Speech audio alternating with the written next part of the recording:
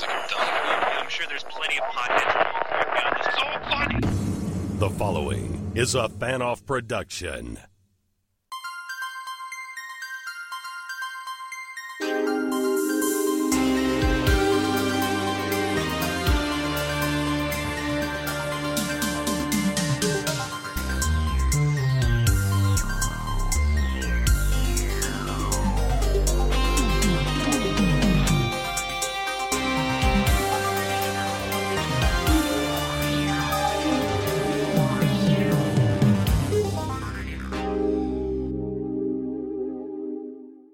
Welcome everyone, this is Eerie International, episode 376. I'm Andy from Germany. And I'm Dave from the UK.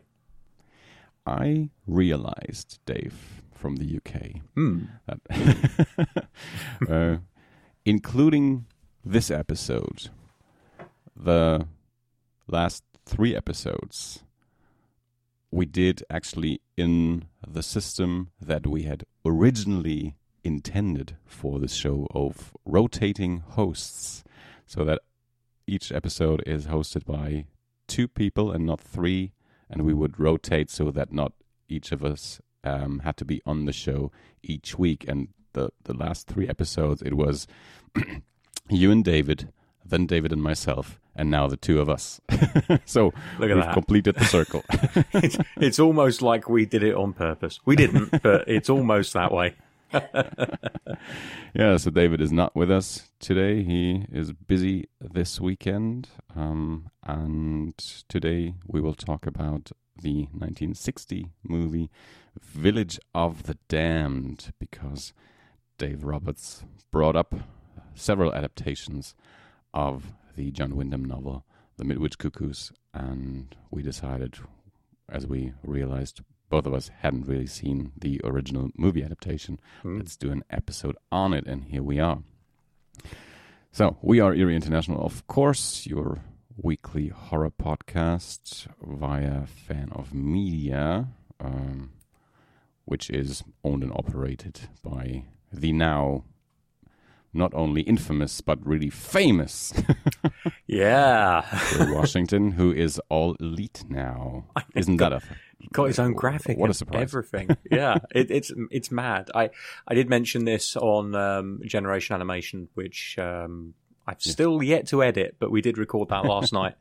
That it was one of those weird things where the announcement went up that he was leaving Fightful, and I was like... I did not see that. I wasn't aware of that. Yeah, so it was announced ahead of time that he was leaving Fightful, and there was a lot of speculation from a lot of people. And I didn't see many people speculating about the possibility of him going to AEW. In the back of my mind, I had this idea that maybe it was a possibility. But I think most people can probably relate to the... especially if they have a friend that has got like the job they always wanted with like a world-famous company. You don't think it's necessarily on the cards until it happens. Even if you've got all the faith in the world in that person, you're still kind of like, yeah, it would be nice, but come on, it's not going to happen. It's someone I know. And then it happened. And I was just like, oh, this is cool. Because I was initially slightly concerned because, you wouldn't step away from a job like Fightful, which is like, essentially that was the job that Will was building his entire career towards, right? To be able to be paid to talk about wrestling on a full-time basis and go to scrums and talk to wrestlers and interview people and draw your living from talking about the thing that you love. And so for him to step away from that, it was either going to be because he had an exceptional opportunity which he couldn't turn down, or something really awful was happening. And I'm glad that it wasn't something awful and it was just like one of those huge opportunities. But, there was that concern there. And yeah, I'm just so made up for him. Like, this is, as I've said, this is everything that he's been working towards for like 17, 18 years.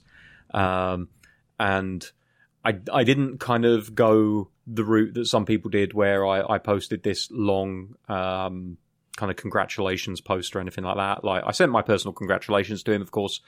But, one of the things that I have said, and I'll say here again because it's pertinent to this show, is that, like, without Will, there is no Erie International. There is no me, you, and David being friends, because there wouldn't have been a Hideous Energy either. I mean, there possibly could have been a Hideous Energy, but certainly it wouldn't have been something like the chances of us finding it would have been lessened by the fact it wasn't on like a network. So, you know, there's an awful lot to be thankful to Will for in terms of like my friendship circle for certain.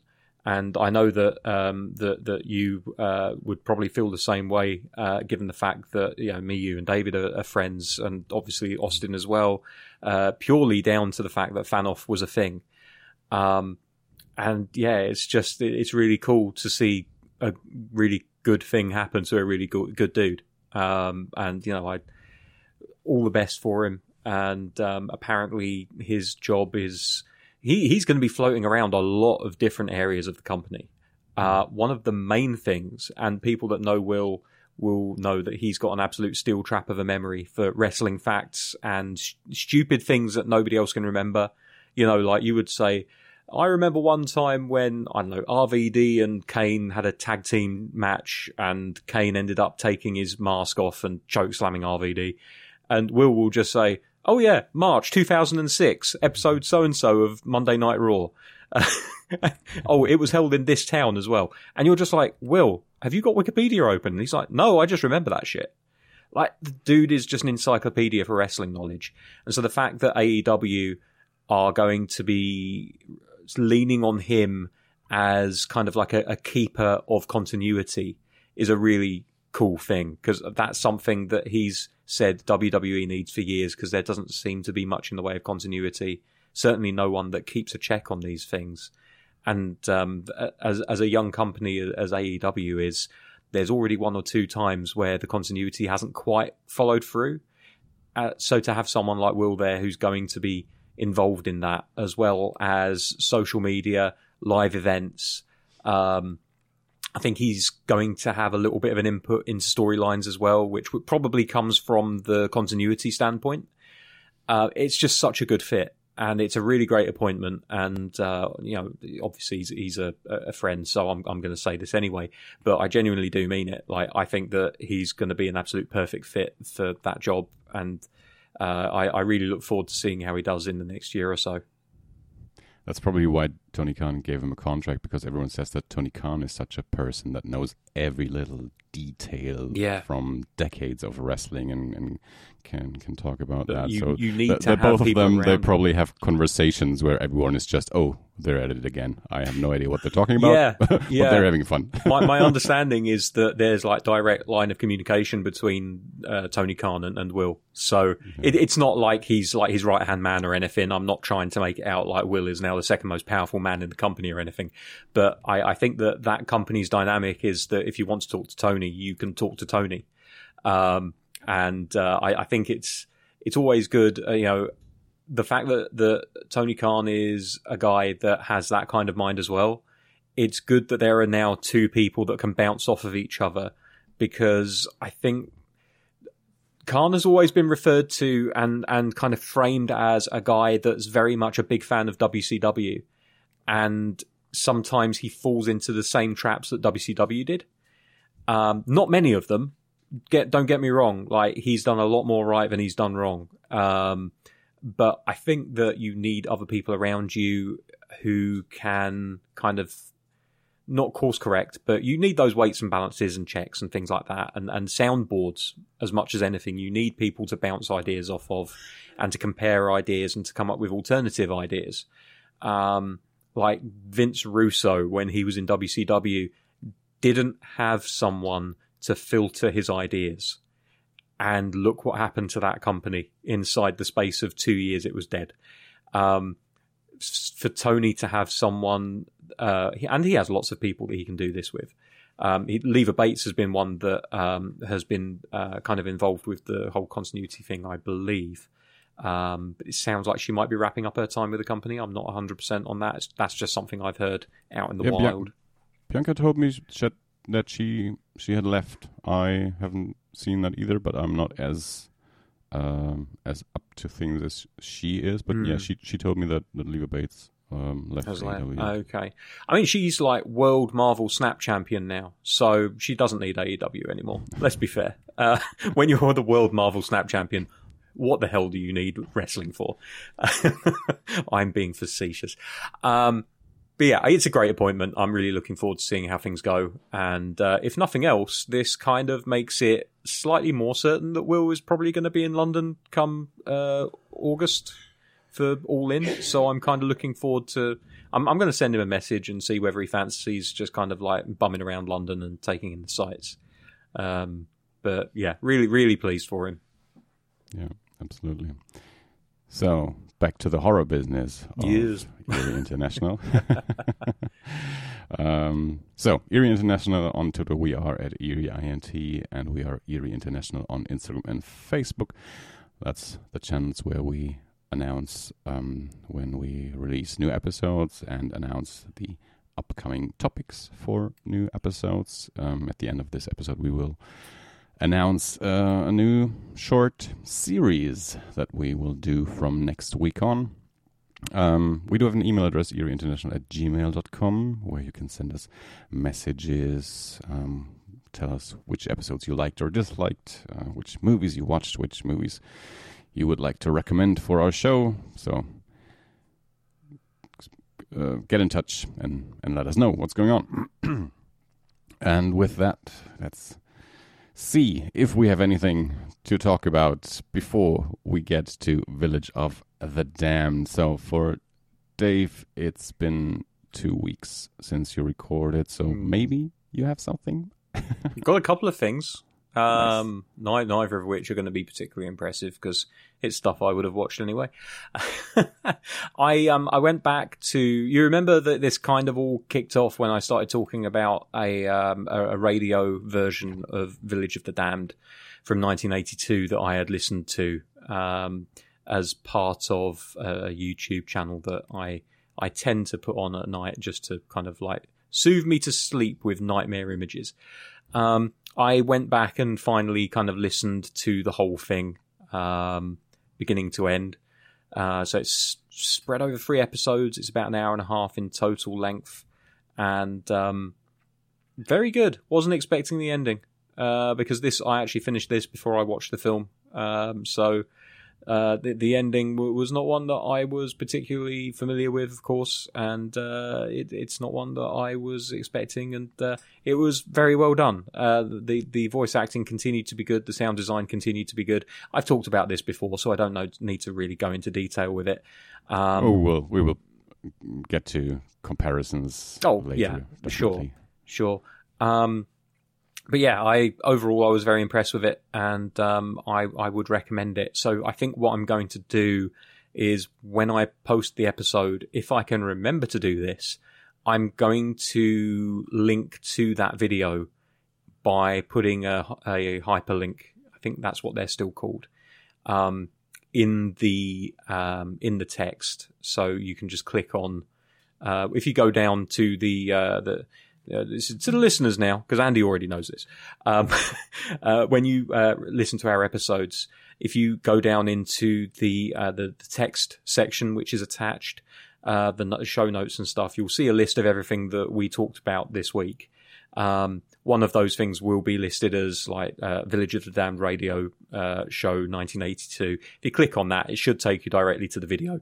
If it doesn't, then I'll just list the actual YouTube link somewhere on the description so you can find it yourselves. But I would recommend checking it out because it's a good time filler, hour and a half. You can put it on in the background and just have it on while you're doing other stuff. I've often done that with audio dramas. And I can't say enough good things about it. I think it's really well done. And the audio quality for a 1982 production, I don't know if they went back and found the original recording or if somebody just got a really, really good quality recording off of an FM signal. But it's clean as a whistle. It's very, very clear. So, yeah, there was that.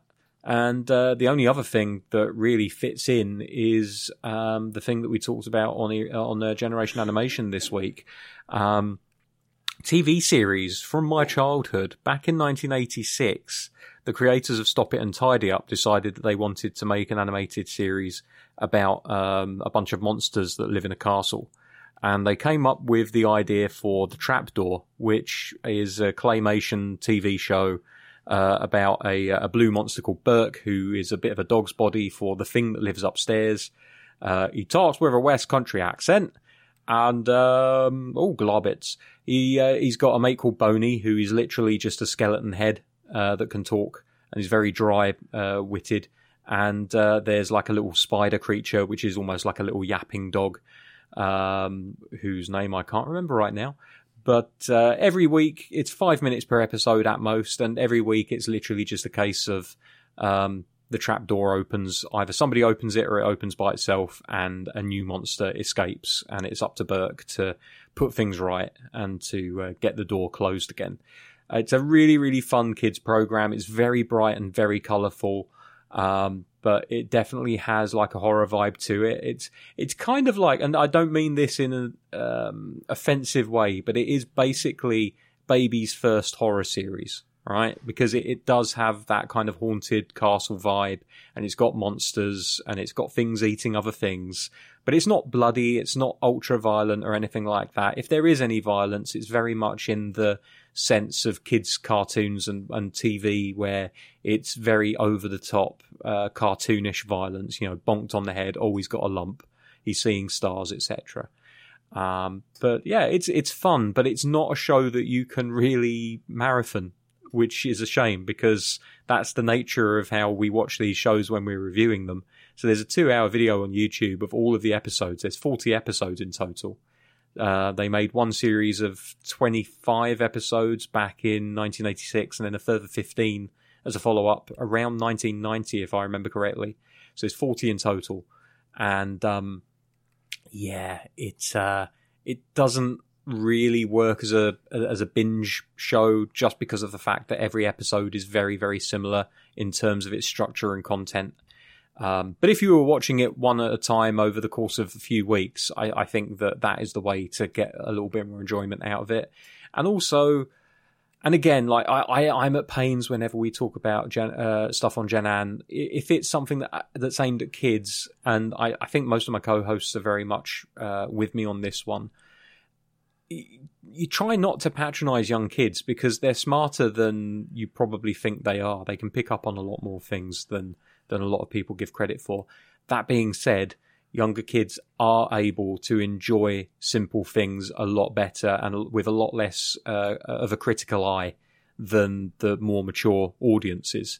And so you can get away with 40 episodes where the basic concept is exactly the same, and they'll just watch it and laugh because it's funny old Burke, chasing things like a blue-ass fly. But it's a great series. You didn't get it. I suppose by 1986 you weren't watching kids' TV anyway, Andy. But actually, you would have been. Are you at all familiar? I'm getting my years mixed up terribly. I'm like, hang on, I was only born in '83. Of course, Andy wouldn't have been out of childhood yet. Were you aware of the Trapdoor at all? Did it make its way to Germany? I just looked it up on IMDb and looked at some pictures, because we did have claymation shows in Germany, but those pictures did not seem familiar to me, so I don't think that they showed it here in Germany. And if it had been on TV, I would have probably seen it, because I saw a lot. Didn't we all? But yeah, and then so I'm born in '76, so mid '80s, so when the show came out, if I remember correctly, '84 to '86, yeah, it would have been 8 or so. Okay. Pushing the boundary of being maybe slightly too old for it, then probably. Yeah. Yeah, and the thing that you said about binging these shows, of course, that's not how they were intended to be watched, and probably most kids didn't probably even see all 40 episodes, because sometimes you're not home when it's on, and then it's gone. You're not watching it on Netflix episode by episode. You just watch an episode once a week, amongst other things probably during some sort of afternoon programming where there's several shows that they show each week, and that 5-minute bit is just one part of the whole program. But it sounds nice. I thought it looked good. I'm curious. I will watch an episode or two on YouTube. I think it's good, dumb fun. It's the sort of thing that you can watch as an adult, and you can appreciate it for what it is, without being like, okay, I need to necessarily watch all of this now. But it's fun enough. I remember when we did our episode on salad fingers. Talk about diametric opposites. Yeah, but I mean, content-wise, maybe. But on the other hand, I may have had a similar problem watching a thing that's not in the way that it came out, that it was released, but very compressed. After 3 episodes, you're thinking, well, I don't know, do I really need to see all of this? And 40 episodes for 2.5 hours, that's a lot. It's a lot of repetition, and of course, the episodes are over so quick. By episode 7, you've forgotten episode 1, and you don't really have a chance to really get into one episode or one film because it's already over and the next one is starting again, and that's a lot to watch in a very short amount of time. So but I don't think it's not to the benefit of the show if you watch it that compressed. No, that's fair. That's fair. I think that's it for me for this week. I can't think of any. I was going to try and watch at least another episode of The Midwich Cuckoos, which was the recent drama adaptation of the Children of the Damned, or rather, I should call it The Midwich Cuckoos, the novel. But I just kind of ended up watching The Flash instead. Because they're both on Now TV, and I suddenly realised that season 7 was back up on Now TV to watch. Sorry, season 8. So I'm kind of catching up on that so that I don't end up in the same situation as I was last time, where we finished watching season 9, so now it's not available to stream until a ridiculous 6 months later, when suddenly for some weird reason we have the rights back. So apologies for that, but I'll get around to it. I'm sure I will. The first episode was still decent, but I'm not sure that being a mini-series of, I think, was it 7 episodes? I feel like 7 episodes is too long. Especially considering that the audio drama seemed to do a decent job in an hour and a half with 3 episodes. So, I don't know. And they've got a lot more to do because they have to tell everything. It's not like TV where you can show and not tell. You have to literally spell everything out for people in an audio drama, because otherwise you just aren't going to get what's happening. Not unless you have exceptional sound design. But there you go. Yeah, so that's everything for me. Andy, what have you been up to? Nothing. I want to add something to the TV adaptation versus radio adaptation. Neither of us have read the book, so of course we do not know what they may have cut for the radio adaptation from the story, which maybe is in the TV adaptation, and that's why the TV adaptation is longer than the radio adaptation. Those are the things that we cannot really talk about, that we just don't know. But yeah, and I mean we'll get into it. But back then when when you brought up I guess it was during the first time you brought up the audio adaptation, we looked it up and realized there's several audio adaptations of the novel during the decades, throughout the decades. And anyway, this week was slow horror-wise, busy otherwise, so I didn't see... I saw barely anything this week, so yeah, I had quite a few things last time when I had a Fantasy Film Fest and 2 weeks. 2 weeks worth of things to talk about. So nothing today. Fair enough.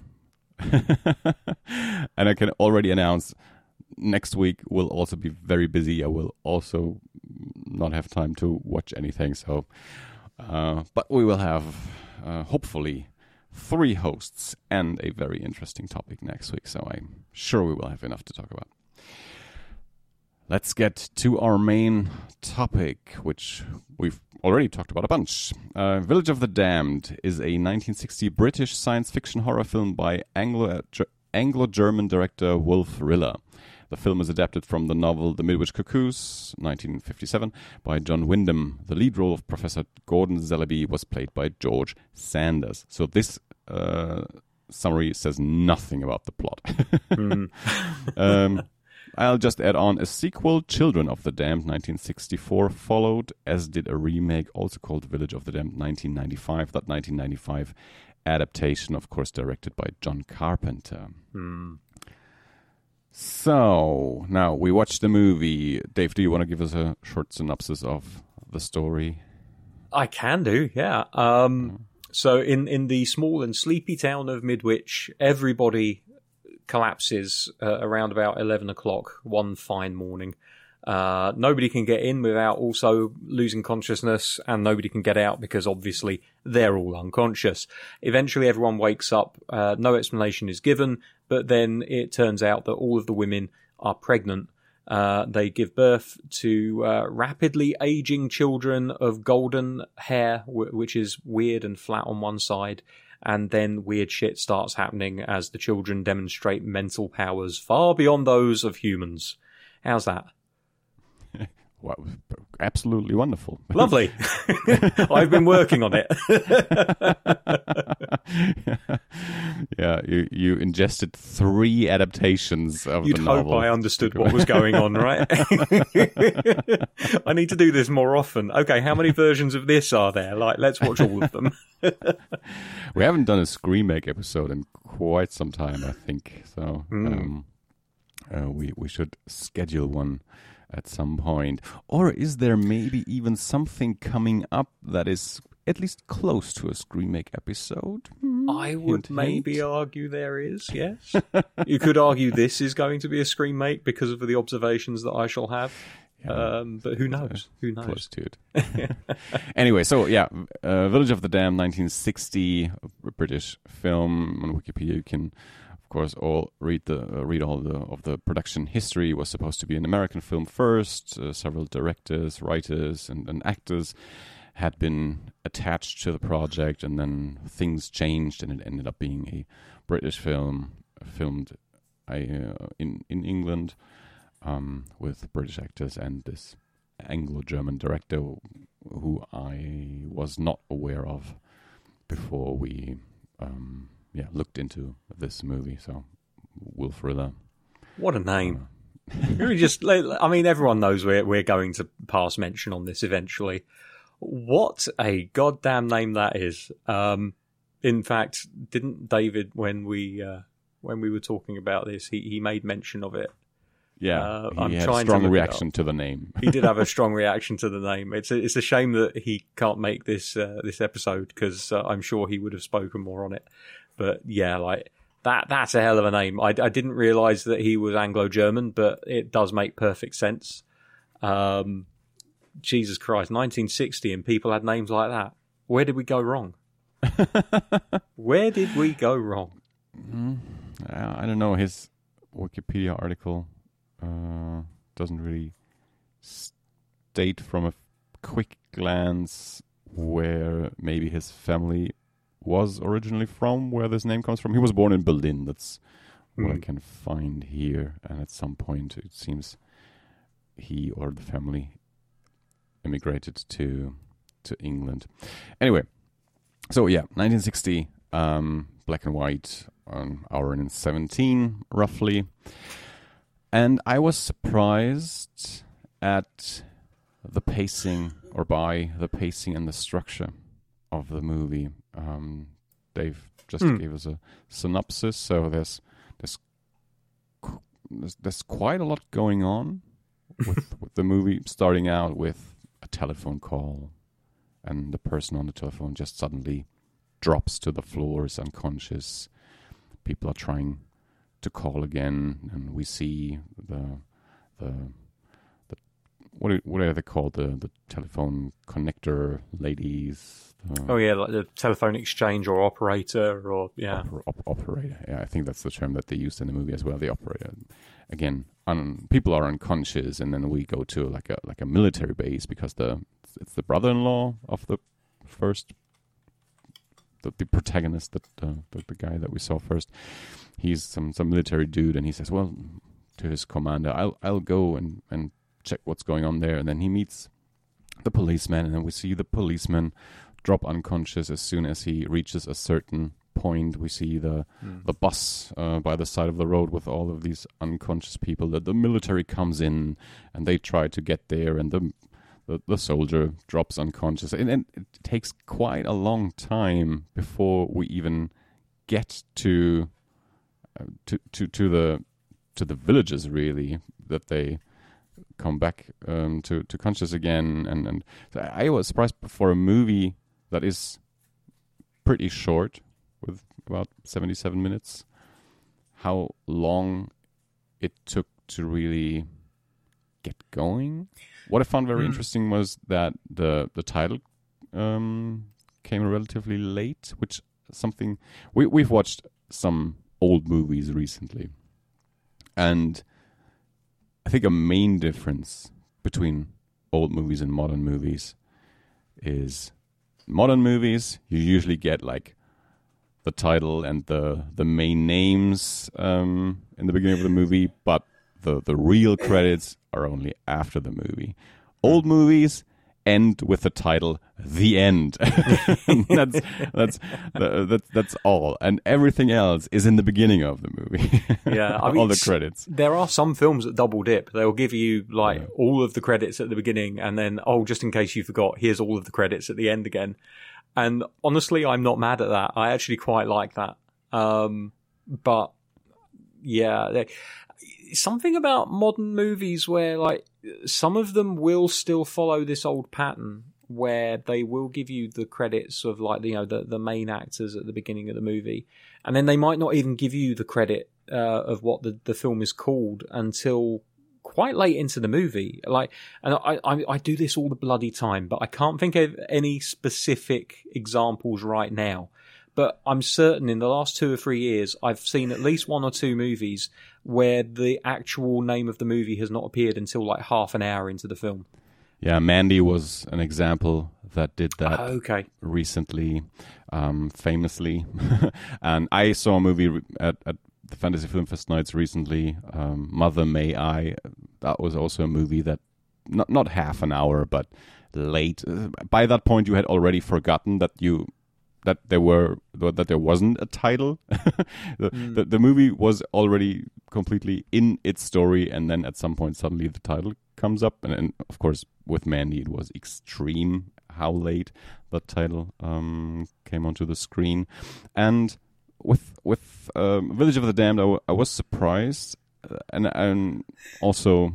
So I liked that very much, and I immediately had other examples in my head where you pretty much have a cold open. You get a piece of the story, like the setup, and then the title comes up, and the movie really gets going. And but that is something that I did not expect from a movie from 1960, because I think that most movies during that time did titles first and then the film. So it felt, in that sense, it felt like a relatively modern opening to a movie. And I suppose something that we're quite fortunate about is the fact that, being born in like the late 70s, early 80s, a majority of the movies that we watched that were kind of brought out contemporarily had already figured themselves out.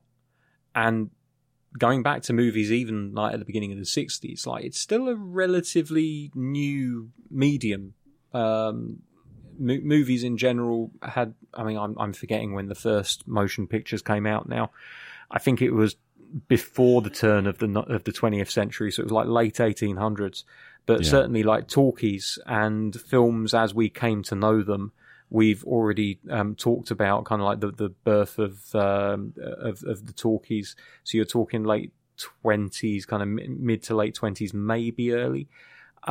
You've only got like 30, 40 years of development there. And although things can develop very quickly, there are some things that just are always done a certain way because there's no need to do them differently. And I think that titles are one of them.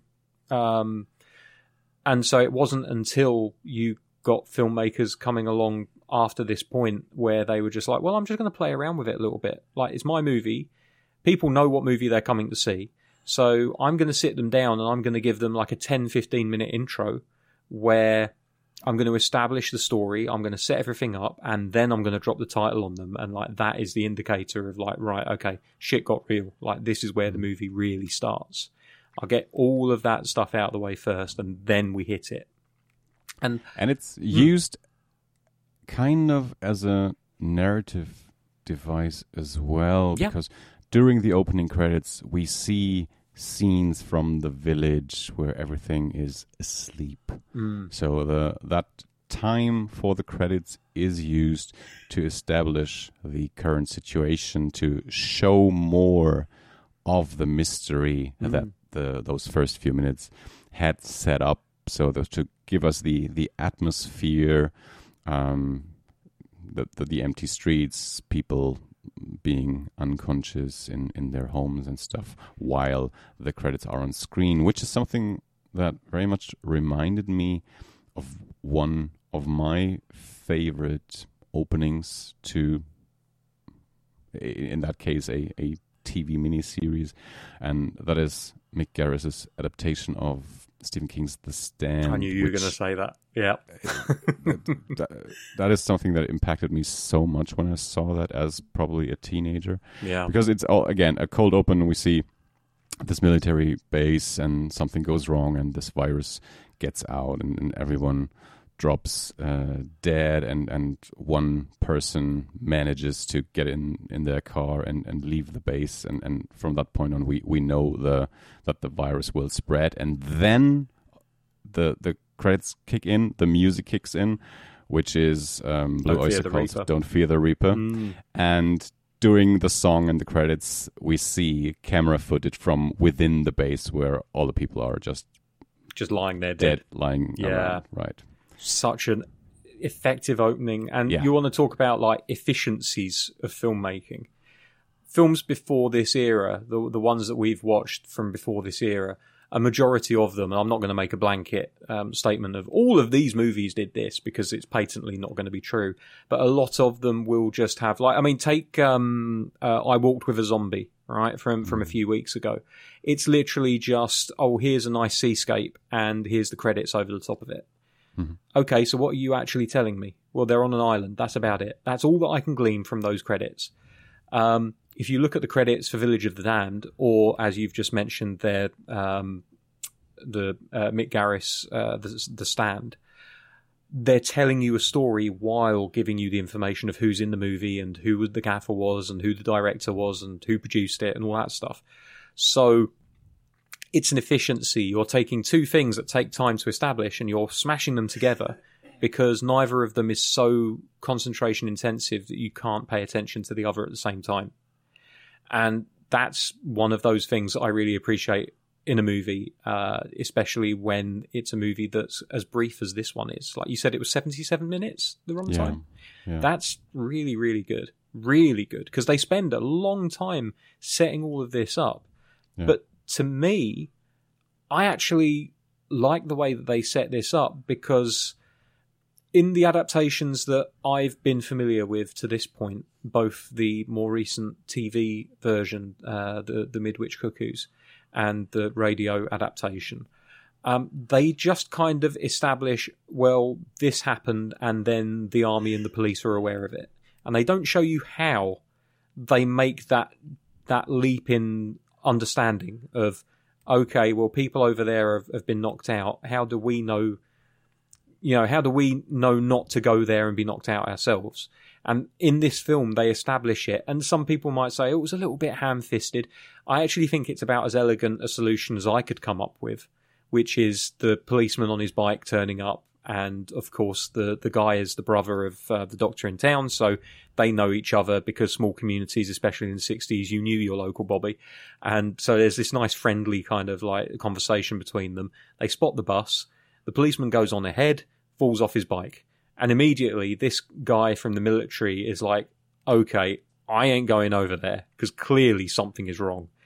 And then you see the methodology of their testing, which is something you see in Midwich Cuckoos, from is it an HBO original? I should look that up. I will in a minute.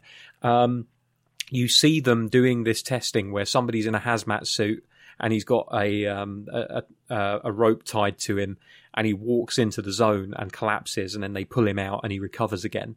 And so they're able to establish what's going on through this methodology of testing, which was something that I really appreciated in this film, that not only did you see the testing of the limits, but you also saw how they initially discovered there was something wrong. Because that is a question that could kind of sit and you could kind of be there thinking, okay, this is all well and good, but how did they figure out they can't go that far? Like, how did they find the perimeter? And for me, the icing on the cake was the little budgie in the cage. Like the minor bird, I suppose you could call it. Of course, when back in the days where we didn't have the technology that we had little badges that could find carbon monoxide and things like that, people would take budgies down into the mines with them to test for gas.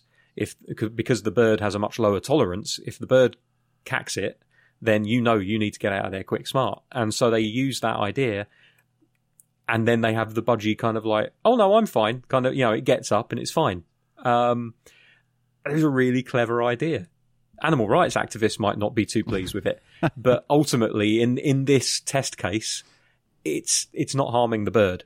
The bird may lay eggs later. I don't know. Did we ever think about the fact that these birds might end up with psychic powers as well? Oh boy, I didn't think so. Here I am asking the big questions. That's where Hitchcock's The Birds kicks in. Oh wait, do you think that the bird actually would have given birth to a cuckoo? Oh, you're right though. I think Hitchcock overlaps this tremendously well. In fact, that might be my double feature pick. But yeah, like I really like the opening. I think, yes, they do spend a lot of time on it, but I don't feel like it's ever ponderous. Like it works for me. And I like to think that the makers of the most recent adaptation looked back on this and they looked at all these scenes of people in their homes unconscious and like an iron slowly burning through a hole through someone's clothes and a tap overflowing into a tub. And they took those ideas and they used some of them for the modern remake, because you see everyone keeling over in the newest one. You also see somebody puts a pot of water on to boil, and then for some reason the gas cuts out and then it comes back in, and so now you've got a gas leak going on with somebody asleep on the floor. So it's some really good imagery in that film. You said they were pretty clever with their use of the bird. They're pretty irresponsible when it comes to human life, because the way that they try to gauge the area where people fall unconscious from the air is pretty irresponsible. Because so this guy has seen several people, at least 2 people and a bird, just drop unconscious immediately as soon as they step over a certain line on the street. Yeah. But with a guy in a plane, they tell him, just go lower and lower, and as soon as you feel something, immediately go up again. And of course that doesn't work, because the guy on the street wasn't even able to feel something and take a step back. They just drop unconscious immediately. You would have thought that he would feed that back to them. Yeah. So that was pretty weird. How could they think, well, didn't work with our guy on the street, but it will work with our guy in the plane. Yeah, that is insanely dumb. The only thing that I can say on that front is I know that neither of us has read the book, but that is one of the story beats that is common among all three versions that I've seen and heard. All right, this is a plane where the other two is a helicopter, but you do still have somebody flying over the area and falling unconscious and a big fireball ensuing. So I think that is squarely on the shoulders of the author rather than the filmmakers. That's not to say the filmmakers couldn't decide not to do it, but I guess it makes for an interesting set piece and something a bit spectacular. My biggest issue is the fact that the often mentioned Midwich Cuckoos, the modern TV miniseries, which I shall now just refer to as the miniseries for clarity, because it's too much to say otherwise. They had the option, because it's set in contemporary times, they absolutely had the option and should have just sent a drone in.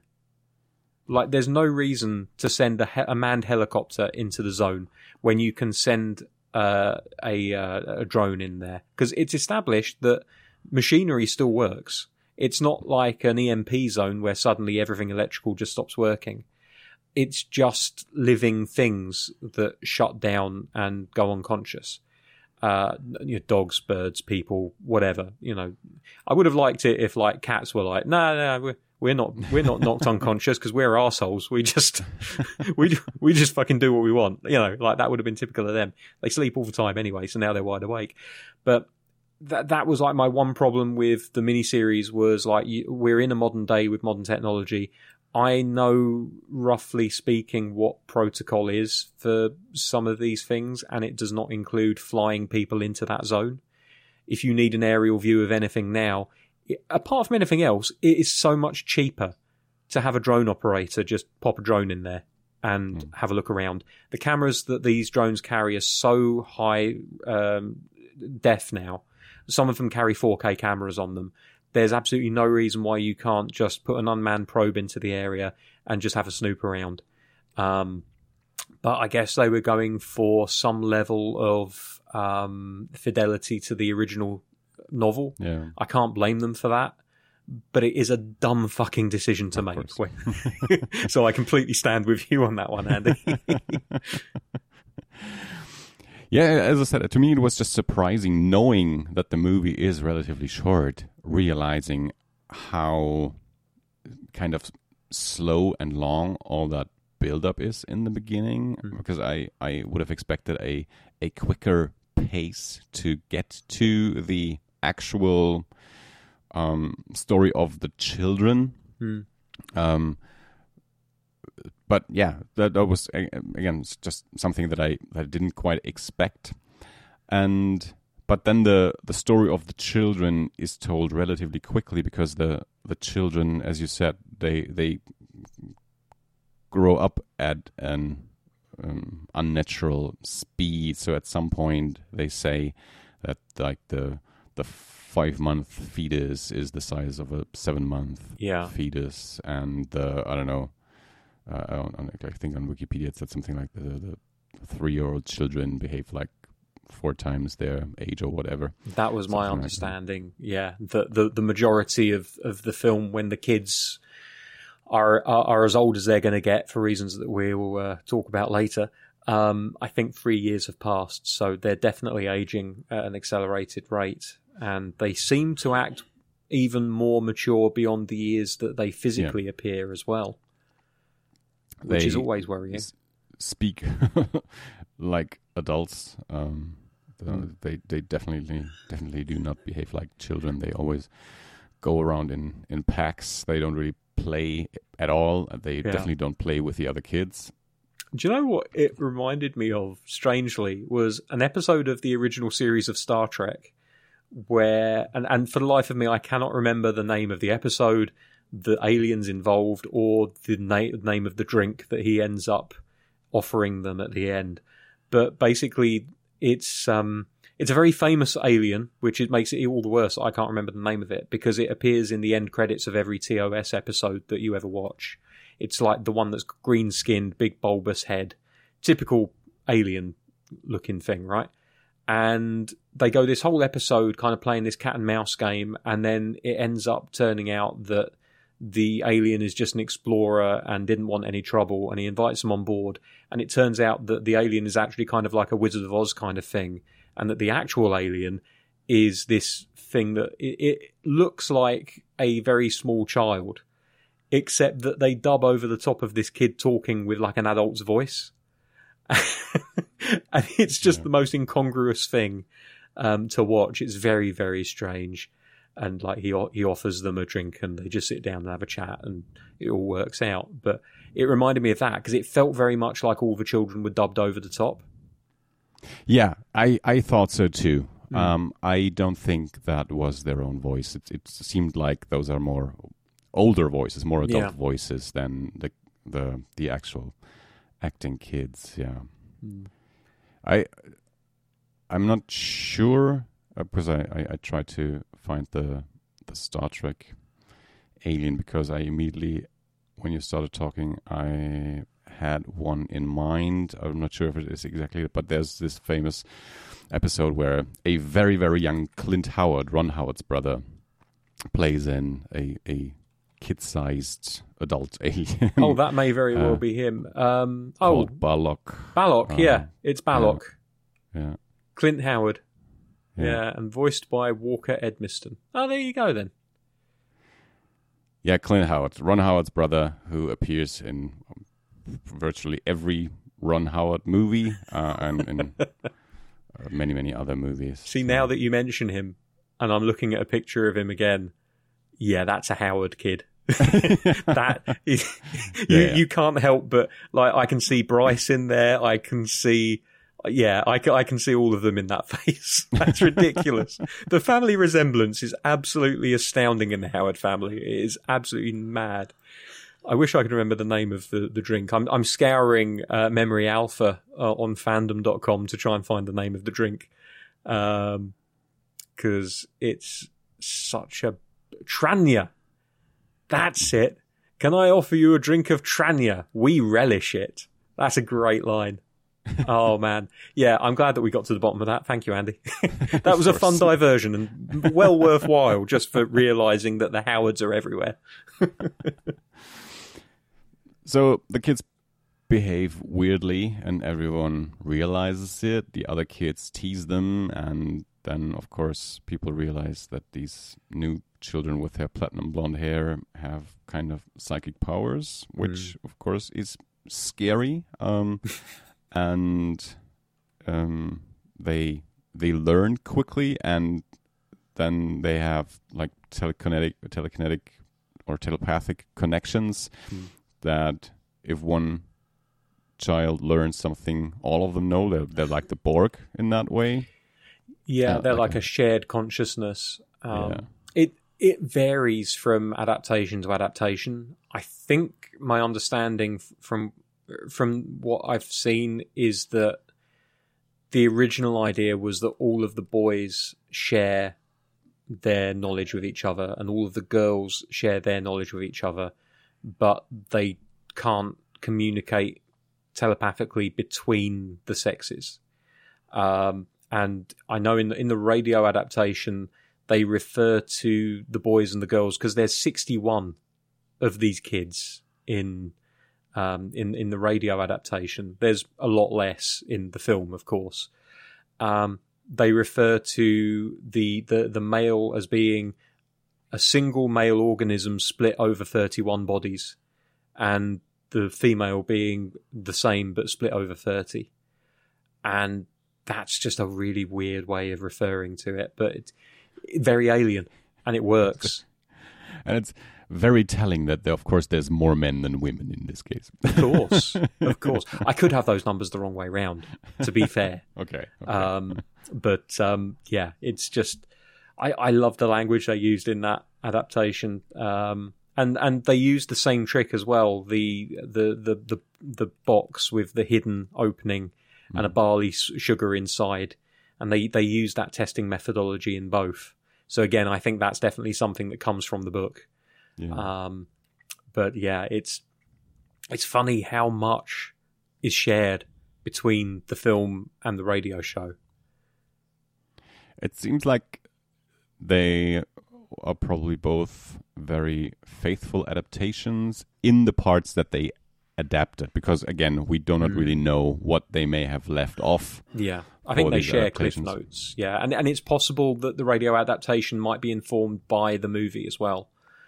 Made 22 years later, they may very well have decided that in order to make an adaptation that people would recognise, they should go off of the cliff notes of what the movie left in and took out. So until I have read the book, which, let's be honest, it's not going to happen anytime soon. Until I do that, I wouldn't be able to say for sure. I suppose I could skim the Wikipedia, but let's be honest, there's no value in doing that because they'll probably leave stuff out as well. Yeah, absolutely. So there's several scenes that I really quite liked in the movie. First, when I liked when the sequence when the town and the women realize that all the women are pregnant, and for some of them there was no possibility that they could have become pregnant in a natural way, so they are pretty devastated. And then there's others where the husband was away for a year and has just returned and learns that his wife is pregnant, and of course there's a big misunderstanding because no one obviously at this point believes that the women have become pregnant in unnatural ways. So these different variations of a woman is pregnant. We see our protagonist and his wife, she's pregnant, so they are very happy because they wanted to have a child, and at that point they still believe it is their normally conceived, naturally conceived child. But then, of course, there is these other girls, and there's like this conversation with the priest, the vicar, about all the women and underage women and unmarried women, and every woman of childbearing age is pregnant, and I I liked how they spoke around the terminology, because of course in the 1960s they were in 1960. It isn't even the 60s; it is 1960 when this movie comes out. So swinging London and everything is still ahead of us. So they can't really say words like sex or anything even. Yeah. And that was pretty interesting how they circumvented that with way more complicated phrasing. Hey, look, if there's one thing that you can rely on for the British, at least you could at one point, it's coming up with flowery language that covers over the true meaning. It's I like that scene as well. I like the way that they didn't shy away from the effect that these unexpected pregnancies would have on all of the women in different situations. I like how some of them are women who had maybe been trying for children for ages and weren't able to get pregnant, and suddenly, their prayer has been answered almost. The young mother of 17 years old with the father that's absolutely furious, but he can't really do anything because there's no one to blame. He's not going to have a go at his daughter, so he wants to blame the father, but how can you blame the father when he's basically like a radio wave? You can't, can you? It didn't pull its punches, and I appreciated that. I think they mentioned the fact that somebody hangs themselves in this one. It's definitely something that happens in the radio adaptation. I haven't got far enough along in the miniseries to know for sure what happens with some of those, but I appreciate the fact that in 1960, as you said, this was a very different time, a more closeted time. They really did overtime to try and get around using certain words, but also didn't shy away from talking about how these unexpected pregnancies were having an effect on the women. And let's be honest, if someone was to write this story today, it's very clear that it's an allegory for rape, right? Like, these women have all been impregnated against their will, regardless of whether they wanted a baby or not. And so really it looks into the effect that can have on women, but it kind of sanitizes it to the point where that point is lost in this version of the story. I think if it was written today, it may very well be a lot more on the nose and very blunt about the fact. And it concentrates a lot more on the children and the fact that they're alien invaders from another world, rather than the emotional effect and the effect on the community of so many women basically being forced into having children. I think that's two different stories. I think both would probably be too much for one story, and because you're discussing different things at that point. I think that there is a story there where people get unexpectedly pregnant, and then you discuss the ramifications and the fallout and the reactions in that situation. But you probably have to stay with the pregnancy, and this. So you I guess in that case you cannot tell the story of the children as they do in this story, where that is the main focus. Women unexpectedly get pregnant, and then we learn it is by alien intervention, and the story of the children is what's of interest for Village of the Damned. Both would probably be too much, I guess. Although the more I think about it, I'm not going to press this issue for much longer, because I think that it's an issue which can be very triggering to some people, and I don't want to cause any offence or hurt. But ultimately, the solution to this story is these children shouldn't be allowed to be. And so essentially, they're kind of... I mean, they're murdered, right? Like, they're blown up by a bomb. But ultimately, this story could potentially be looked at as almost like a moral tale of, okay, well, if somebody is raped and becomes pregnant, then shouldn't they have the opportunity, if they need to terminate that pregnancy? Maybe I'm reaching on this one. I really don't know.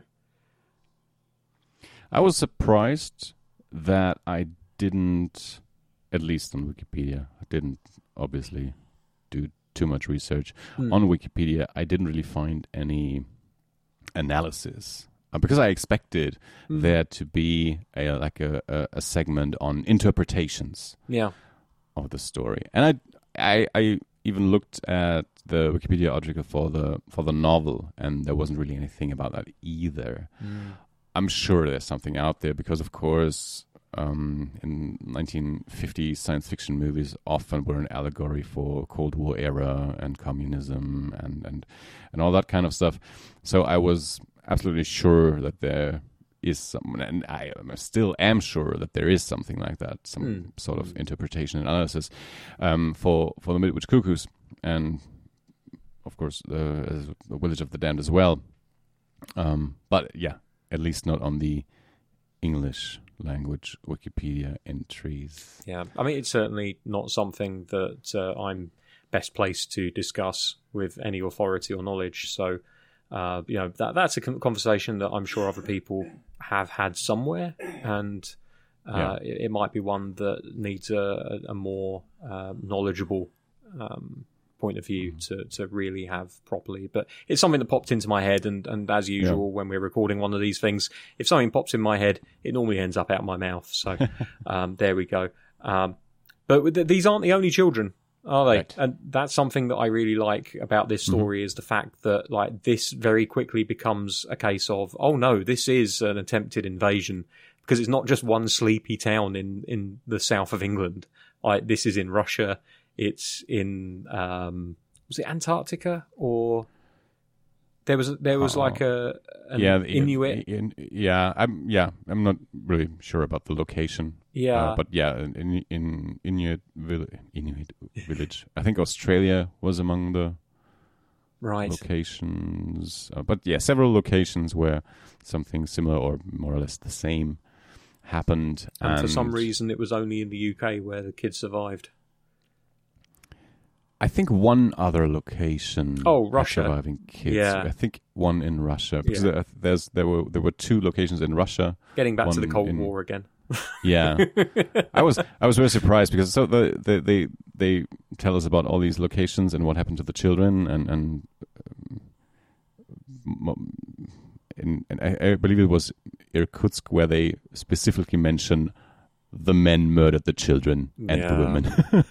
And I thought to myself, right on, bagging on the Russians. Yeah. I mean, they do say that the Inuit community, all of the children were murdered because they were seen as golden-haired demons or something. Because how could a community of Inuits, father and mother, a bunch of children with blonde hair, which I can completely understand and kind of get behind. I mean, ultimately, when you realise what these children ended up being, like, yeah, absolutely, murder every single fucking one of them, because they're inherently evil. Like that's the whole point of this film as well, is that like nurture has fuck all to do with it. Where it comes to these particular children, they are all about their nature, which is we are alien beings who have come to take over your world. So you can guiltlessly say, yeah, murder the children, please. But the Russians also killed the women, and the movie makes it a point to mention that. Yeah, yeah. Like here's some heavy-handed anti-communist propaganda for you. Yeah. In the UK, we literally just have one brave hero take out all the children in a school bombing. Yeah. Okay, right, fine. Do you hear the words coming out your mouth? Meanwhile, the Russians nuked a fucking town. Everybody died. And I'm laughing because it's fiction. Nobody actually did. I'm that evil of a bastard. I will just laugh at people being nuked. But yeah, like, this is the thing. It's like the 1960s. We're right in the middle of the Cold War, which of course began when Germany was kind of carved up at the end of World War II. And Russia was just kind of like, well, we would like a little bit more, please. Not of Germany, just the world in general. Like there were tensions between political ideologies, and Germany being I mean, you can speak more authoritatively on this than I can, Andy. But Germany was kind of like the what's the word I'm looking for here? Not the battle lines, but like it was the frontier of communism meets capitalism. East and West Germany literally being 2 halves of the same country run under different political ideals. It really kind of forced a lot of tensions. And yeah, films like this definitely decided to use them to their advantage.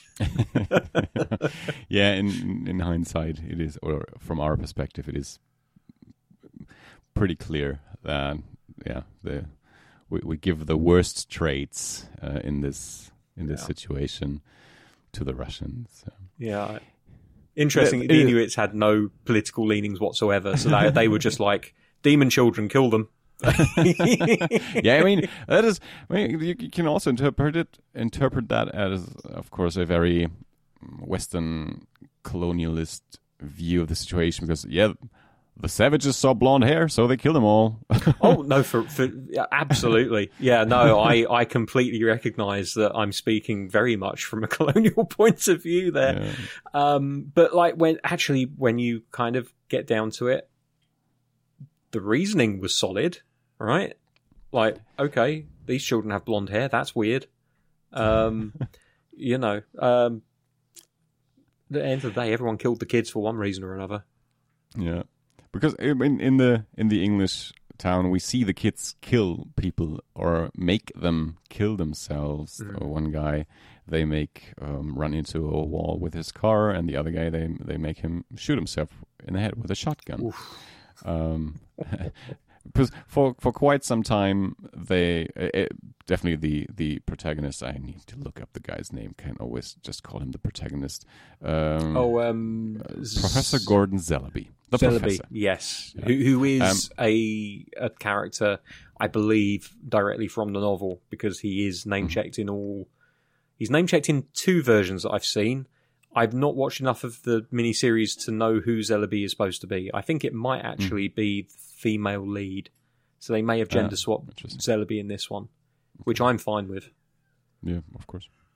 Professor Celebi, who sounds like he's on the Planet of the Apes. Or the Magic Roundabout. He's Time for bed, said Celebi. Dr. Zaius and Professor Celebi. Oh, So yeah, he thinks he can teach the children and they can learn from the children. And for some time, they even discuss if this is just the next evolution of mankind, if there's a jump in mutations and that like every whatever couple of thousand years, there's an unexpected rapid jump in the human evolution, and this may just be. The next stage, the X-Men of their time, until they realize that these kids are evil. Whenever they manipulate someone, they get these glowing eyes, and I found it very interesting how they did that visually, because it's always a freeze frame. They freeze like the face of the child and then superimpose the glowing. My assumption is that it is. That the process of getting that glow into the eyes is easier on a still image than a moving image. It's probably a budget thing as much as a technical thing, because I would imagine that it's done through some form of animation almost. Like you literally take the still frame and then you paint on the effect of glowing eyes, and then animate it through a series of the same still with different amounts of glow. What I did find very interesting was there's one specific scene where they use that still frame image, but they attempt to make it look as though it's still moving. Mm-hmm. It's when they're doing the barley sugar test, and one woman has got her kid in her arms, and there's this objectionable little shit who just steals the box and says, "I want it, it's mine." And then one of these kids basically just mind controls him into giving it back. I'm genuinely surprised that's all that they made him do. I thought he was going to stick his head in a toilet and flush it or something. But the scene where that kid's eyes light up, they actually have like a 3/4 split screen, and the mother's head to the right-hand side is still moving.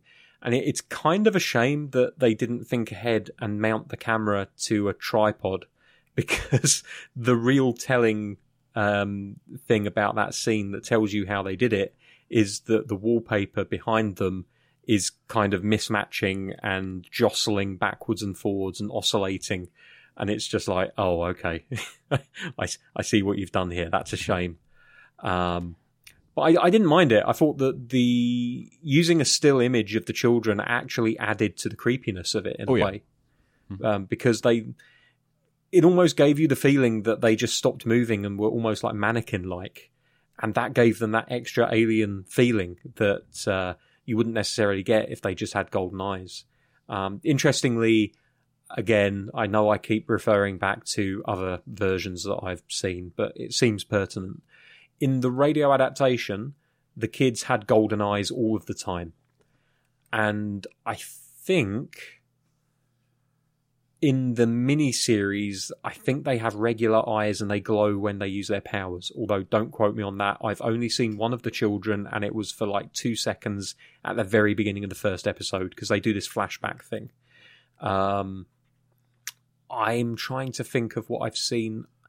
I think John Carpenter's version, they definitely have like that peroxide blonde hair and they look creepy as fuck, but I don't think that they had golden eyes. So I think the radio version might be the only one that insists that the children always have golden coloured eyes, and the rest of them go with the idea that their eyes only turn gold when they use their powers. As to which one is accurate, I don't know. I just looked on the Wikipedia article for the book. Because I thought that's probably the source to tell us. Absolutely. So, when the 31 boys and 30 girls, you were correct. Hooray, I was right. When the 31 boys and 30 girls are born, they appear normal except for their unusual golden eyes, light blonde hair, and pale silvery skin. Ah, yes, the skin. I forgot about the skin. It's easy in a black and white movie. You don't have to paint them up with silver skin. And it is easier to describe a child in a novel that has golden eyes than do that in a movie. This So is true. I'm pretty sure that is why they decided to only use the glowing effect in certain instances when they use their power. For one, you accentuate the use of their powers, and of course, technically, it's easier to, as you described it, animate the eyes on a still frame than have the child actors have these glowing eyes all the time. Yeah. Having said that, DaVinci Resolve is such a powerful piece of kit. It's a free video editor that a lot of professionals actually use. You can very easily in post just isolate someone's eyes and make their color, their eyes whatever color you want. If only they had that in 1960. This is true, but I was speaking more about the fact that the Yeah. miniseries from memory didn't have the golden eyes as a permanent feature. And I think you make a great point about accentuating the use of powers there. And of course, there again, we may have an influence from the movie back then, Yeah. and the makers of the TV series deciding, okay, we have these two versions. With which are we going to go? And then we decide we take the movie version because we think it is more impactful to accentuate the power with this visual cue. And of course, as I've just said, modern editing suites make it so easy to make multiple versions of that kind of scene that you could very easily film everything, and then when you're editing it together, you could make some test scenes with the kids with their eyes gold all the time and gold just when they use their powers, and you can give that to whoever's in power to make the decision and say, which one do you think works best? Or the director can just make that decision for themselves. I would prefer to think the director makes the decision, but we know better than that, really. Even back then in 1960, there were two versions. For the I'm reading from Wikipedia. For the original release of the film in Britain, censors removed the glowing eye effects. UK prints without the glowing eyes effects show that during the final sequence in the close-ups, the kids widen their eyes as they attack Zalaby's mind, unlike the freeze frames with added glowing eyes used in the American prints. Another example is a slight smile that David makes after setting one of the villagers on fire in the UK print. The freeze frames of the American print do not contain such subtle detail. So, difference between UK and US. I hate to bring up Blade Runner. It's always good to bring up Blade Runner. Well then, no, I think that's been run into the ground. I think everyone understands the reference I'm going to make there, so I won't bother. But it seems like, and this isn't actually even aimed at American audiences, because I think that audiences, generally speaking, pick up on things a lot more than filmmakers tend to think they will. But it does seem like focus groups and distributors don't trust American markets as much as they seem to trust European ones. And I don't know if that's through anything other than just general ignorance of the actual ability of the audience to see things, or if there are actual metrics behind it that prove that they need to dumb things down, and dumb things down is the wrong term, but you get what I'm saying here. There has to be a reason for it, but I know an awful lot of people. Maybe my sample size is too small and too curated, but I know a lot of Americans, and I think most of them can pick up on this shit. Like, I don't think they need things spelled out for them to the degree that a lot of films seem to. But I don't know, maybe that's just me. So yeah, the kids have some people kill themselves, and Zalaby decides, okay, this cannot go on. Now we have proof that these kids are evil, and we very much have the hints that this is an alien invasion. I think the kids even say something to that effect, not as spelled out, but yeah. And then, as you described, he decides to go on a suicide mission. He trains himself, because of course the kids can read his mind. He trains himself to think of a brick wall, so that the kids cannot read his mind for the few moments while he waits for the bomb to explode. And yeah, and then there's a last effect shot where, like, within the explosion, we see the eyes of the children, like, float away, which I was not sure how to interpret. It seems like, from what I read, everyone's dead, so Celebi and the children, but the floating away of the eyes, does that mean like the alien minds are returning to their home base, or is it just a cute effect, visual candy? It's a good question, and I'm not entirely sure. Like, I think my interpretation at the time was, oh, that's the consciousness of all of the aliens escaping. Yeah. But I don't know if that means, like, well, we're going to have to deal with them again because they're just going to find new hosts, or what. Because they settle on this explanation with absolutely no proof whatsoever, in typical British governmental fashion. Oh, well, it must have been frequencies sent from other worlds. We're sending radio frequencies out all the time. Of course, if alien civilizations that are more advanced than our own were able to send signals to us, perhaps they could somehow get our women pregnant through radio. And I'm like, there is not a single radio program on Earth or in the cosmos that is capable of making women pregnant.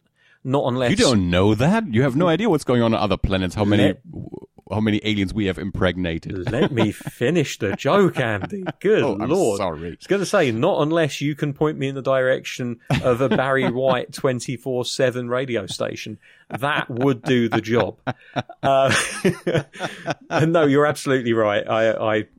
We have no idea what TalkSport on medium wave could potentially be doing to the anatomies of various aliens out there in the cosmos, and I guess it's up to us to apologise for the litany of Alan Brazil lookalikes that have been born on Alien Worlds recently.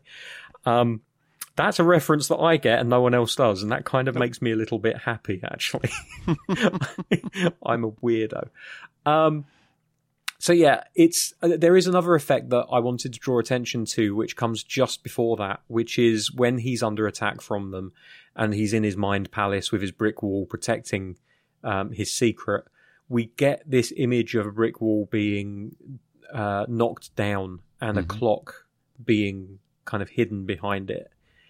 And I just really like that image. And I don't know why, because it's not a massively complicated one to construct. It's literally just a fake brick wall with a clock, and you overlay it and you make it slightly transparent, and that's basically all you have to do. I'm sure it's a lot more difficult than that with 1960s film technology. But it worked for me because it immediately evoked this idea of like what is in his mind and what's effectively happening to this image that he's trying to focus on. Like, the children are literally battering it down with their own minds to reveal the secret behind it. The radio show, again from memory, the radio drama doesn't ever make it clear that the kids can actually read people's minds. It seems more like in the radio show that it's a case of they can use their minds to affect other people and to move objects and to stop cars from working and things like that, to make them steer into verges. So they've got psychokinetic powers rather than psychokinesis? No.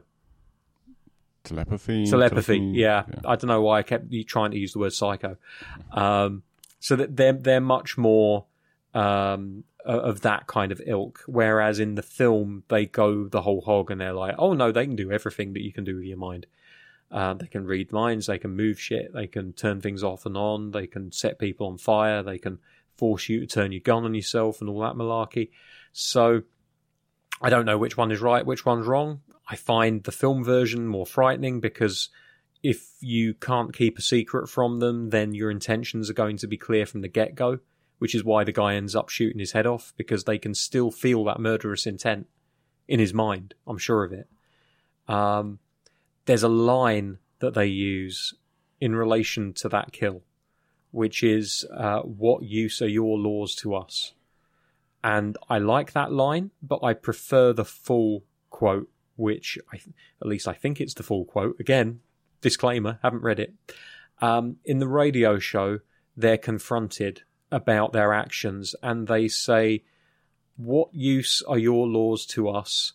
You only prosecute criminals when they've been successful. And that really gives more weight and justice and justifies their actions more, because essentially they're operating from a position of pure logic. We're going to defend ourselves because the only justice that we're going to see is from our graves. And so we're going to make sure that you can't kill us.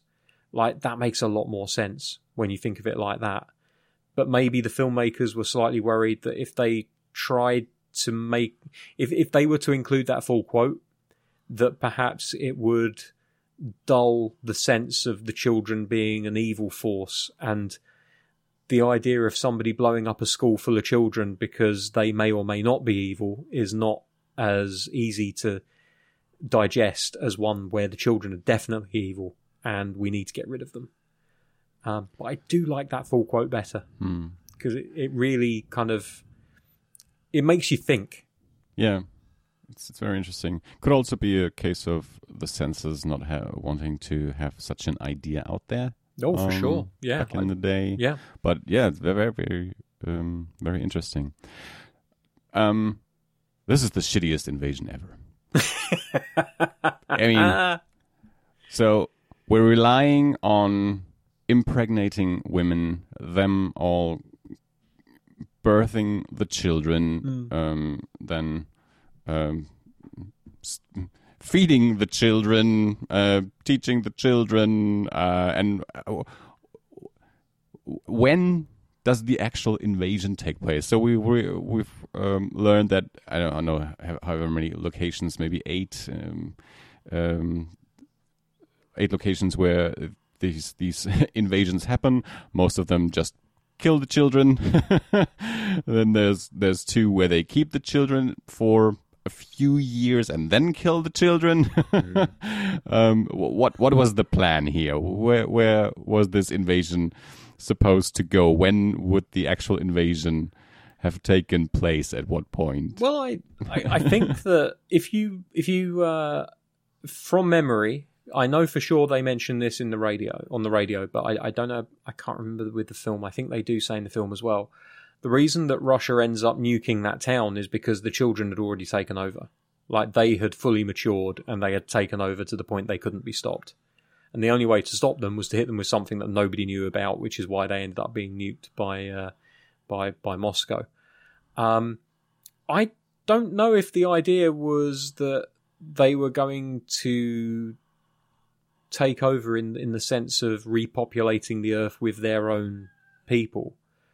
I think it's more of a conquest thing. I think it's a case of, and again, like I only remember them mentioning that there were 4 locations where it had taken place. So I think 8 might be for the film. But if we go with that number of 8, like, okay, so how many continents are there?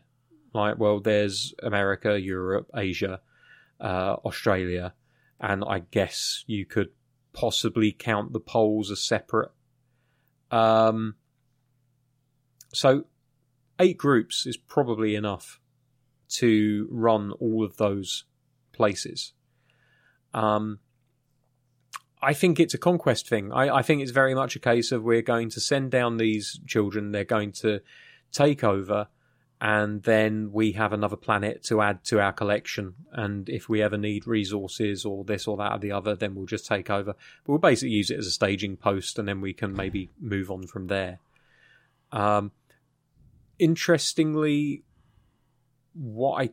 this isn't like a Invasion of the Body Snatchers, right? Like, this isn't a case of, oh, we're going to take over completely, this is our planet now. We never see any evidence of that. But the thing is, if you look at nature for the template of this, like, this makes perfect sense, because, I mean, the clue is in the name, the Midwich Cuckoos, right? Cuckoos, literally, this is how they do it. They don't bring their own young up. They lay an egg in someone else's nest. The cuckoo hatches, and then it pushes all of its nest mates out of the nest. So it's the only bird left. And the parent birds, for some reason, cannot tell or don't care that the cuckoo chick is not theirs anymore. And so they continue to feed it until it grows up so that it can leave the nest, and the cycle continues. So if it happens in nature, then it's understandable that there may be some aliens races that use this as a template, but maybe they underestimate mankind. Maybe they just see humans as being as dumb as birds, when perhaps it's not a case of us being more intelligent than birds. It's a case of most of us are just more superstitious or mistrusting, and that ultimately is what ends up saving our asses, which I don't think is a very positive message for the future of mankind. We will survive because we don't like each other. Okay, fine, if you want. But I thought that it was a realistic plan in as much as it's templated on something that does occur in nature, and very successfully. Otherwise, the cuckoo wouldn't be around anymore. Yeah. Birds grow up way quicker than human children. I well, think so that's do the these problem children. with this plan. Yeah, but no, quicker, but not as quick as the birds do. No, Because, that's true. And as we see in the movie, the taking over doesn't work. 8 was probably too much. Maybe it was something between 4 and 6 or so. I don't remember. But still, most of them immediately kill the children. Yeah. And because children, they cannot defend themselves. And then the other 2 locations where they keep the children alive, they kill the children too, with different measures, but still. They didn't really have a chance. So The plan there was wasn't no well thought out big battle. Yeah. I think maybe the downfall of their plan was the whole blonde hair, silver skin, gold eyes thing. Like, if they had tried to make them blend in a little bit more, you'd still struggle, because you'd be like, how come every woman in this village has given birth at the exact same time? But coincidences can happen, I guess. But yeah, the whole... We all got pregnant at the same time. We all gave birth within 7 or 8 months. And all of the children look exactly the same. Look, and maybe they should have tried to take over Scandinavia first. Maybe that's the problem. Maybe this is the problem, is that they sent a scout party. They went to Sweden. They were like, okay, we get it. They came back and then they fucked it all up. Sweden needs to be thanked for the human race's survival, frankly. Yeah, it's they give mankind so much time to learn everything about the children that Celebi and other people realize what's going on, and they can defend themselves. So it's just too slow of an invasion. Yeah. Well, what do you think of the movie in its entirety? Were you entertained? Did you enjoy it? Yeah, I was. I didn't think it overstayed its welcome. You said earlier it's a 77-minute runtime. I thought that the beginning was paced well enough. It did a good job of explaining all of the things that I mentioned earlier to do with the setup and discovery of the problem in the town and everything. One of the problems that I had with it was I don't think it did a good enough job of explaining the timeline of the children growing up. And this is a problem that it shares with the radio drama as well.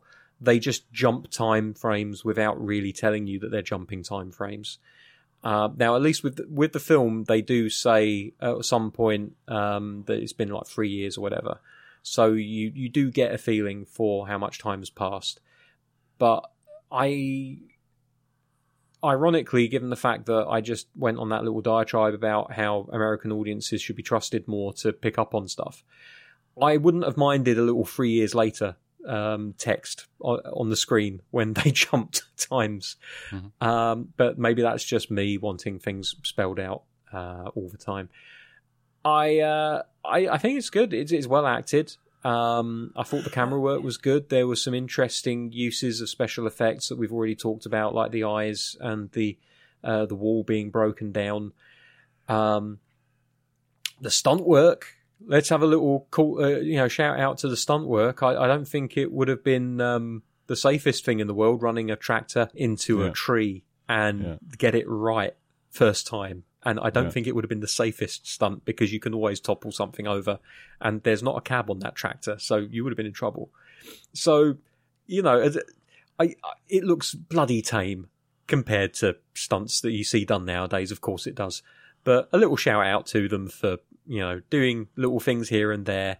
Set dressing was very good. Having a car halfway up an embankment, people collapsed all over the place. Generally, I thought it was nicely made, told the story well. Possibly one of the most worst planned invasions of all time. For sure. But at least they weren't invading a planet that was made up of 2/3 of the thing that they can't stand. I'm just going to throw that shade out there for anyone that's picking up what I'm putting down. But yeah, it's a fun film. I enjoyed it. Andy, what did you think of it? I liked moments.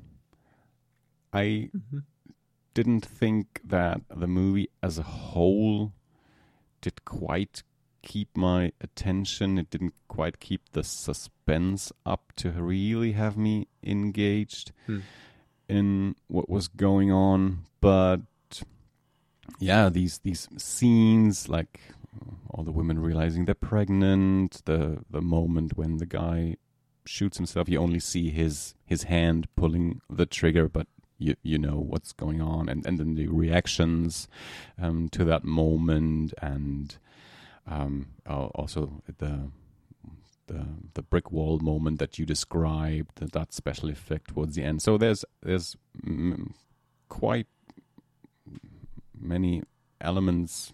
Well, it was weird. There's quite a bunch of elements. Wasn't much better English anyway. That I liked, that I enjoyed. I mentioned earlier that I was surprised how kind of slow, how much time the movie takes for the setup, and then still I felt that for its 77 minutes it felt longer.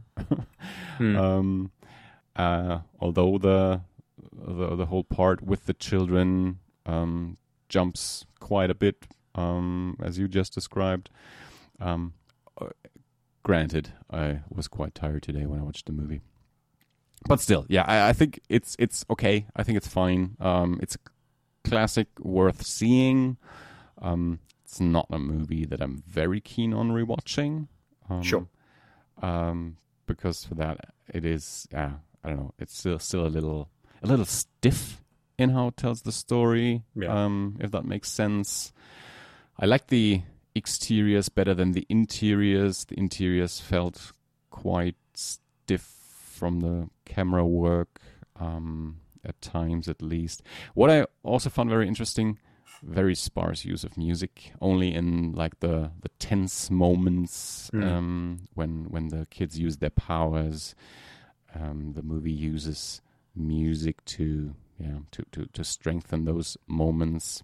Maybe that's also something that was kind of missing a little. I don't know, something to accentuate the conversations. That conversation with all the men around the table, discussing how we're gonna proceed.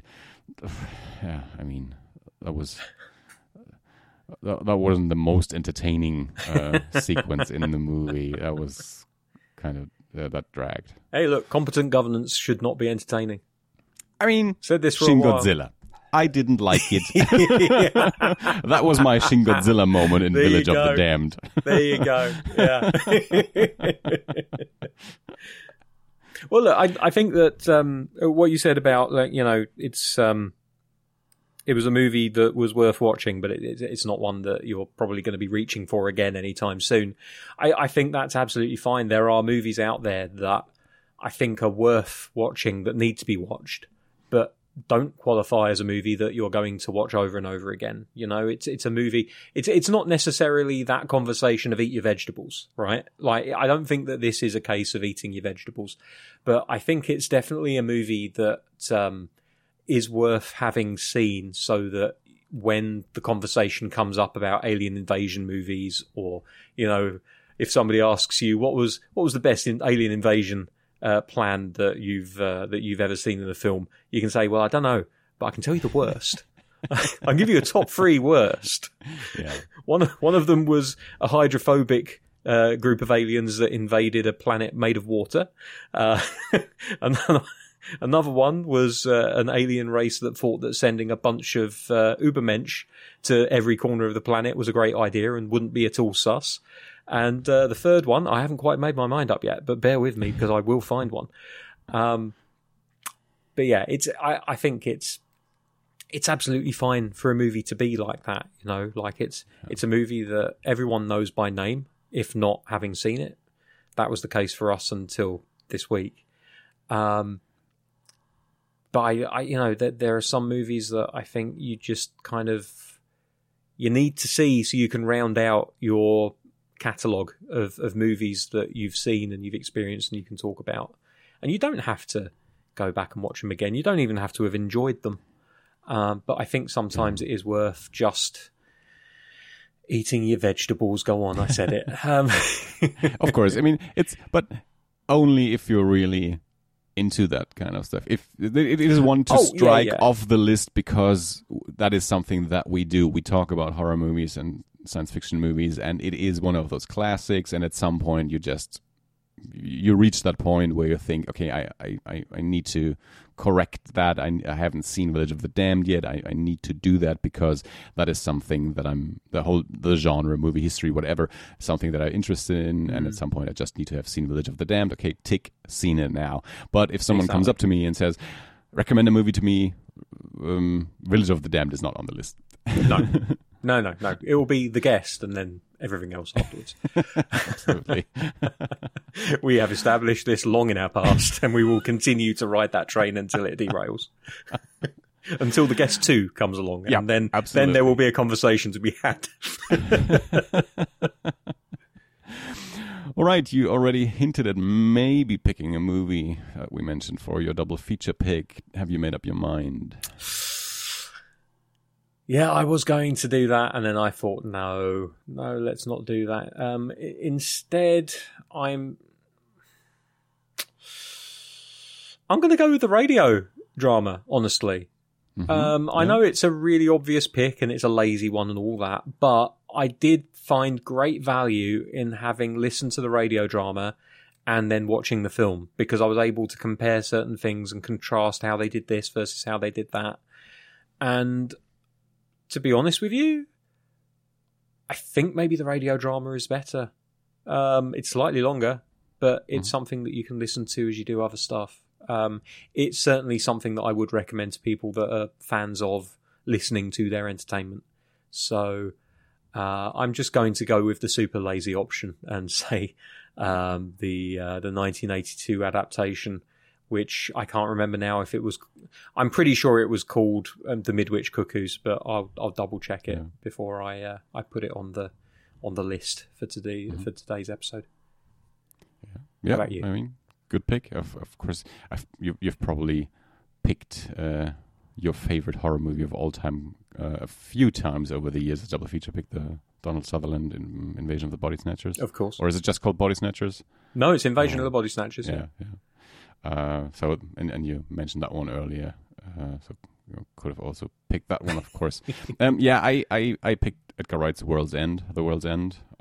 Nice, yeah. Completely different kind of invasion of a small English town, but yeah, for some reason that one came to mind, and I thought, why not pair Village of the Damned with something with at least a kernel of a similar conceit, but then a completely different execution, different direction. But they also have these have glowing eyes. I think blue. I think they have. I think so. Blue eyes. So. Yeah, and they open their Raymond. mouths and the light comes out of there as well. Yeah. Oh yeah. Maybe that's the. But anyway, Edgar Wright probably took from many movies to inform his, and as we thoroughly discussed last year, he is like a professor of English movies, and so of course he's taking from Village of the Damned and Everybody Snatchers in variation probably. And anyway, yeah, Village of the Damned and Edgar Wright's The World's End. Of course, without The World's End, we probably wouldn't have ended up with that awesome bathroom fight between Henry Cavill and Tom Cruise in Mission Impossible. So we should always thank. I'm joking. I mean, that was going to happen anyway. But I just remember one of my highlights of The World's End is that fight in the bathroom. It's just a really, really fun and over-the-top fight. Absolutely. All right, so that was Village of the Damned. And as I mentioned earlier in this episode, we are announcing our next 3 episodes. So we decided we would do a short series of 3 episodes, and it's about adaptations, it's about remakes and new adaptations and all that stuff. So we are going to delve into Clive Barker's Hellraiser mythos, and next week we will discuss the original text, Clive Barker's The Hellbound Heart, the short novel, which then was adapted by Clive Barker himself as a movie, Hellraiser, from the 1980s. That is then the following episode. And our 3rd episode will be on the latest adaptation by David Bruckner from last year. So Hellbound Heart next week, the week after that, the 1980s first Hellraiser, first movie, and then in the 3rd week, the latest adaptation of the novel. Unless something happens where we have to postpone one of these episodes or so, but that's the plan for the next 3 episodes. Very much looking forward to that. So if you want to read along, get the book. It's under 200 pages, so you should be able to read it within a week. And if you do so, let us know via our social media accounts or our email address, of course. Looking forward to David being back, and then doing and we did not plan that, but it just comes to mind. It is, of course, Clive Barker is British, so it is kind of a British themed topic next week, just in time for Eurovision in Liverpool. Isn't Clive Barker even from Liverpool? Oh God, I don't know. Let me look that up. Is he a Scouser? Let me look that up. He might be a Scouser. It's very possible that he is from Liverpool. Clive Barker. Liverpool, yeah, yes. Born in Liverpool. Couldn't Well, have planned it better without even planning it. that does explain an awful lot. That's why we had all that postponing to do over the last few weeks. Oh, it's all come together very nicely. Wonderful. So, Liverpool-themed episode next week. Read The Hellbound Heart, watch Eurovision, come back next week. Thank you for listening. Bye-bye. All right, calm down. They do though, don't they?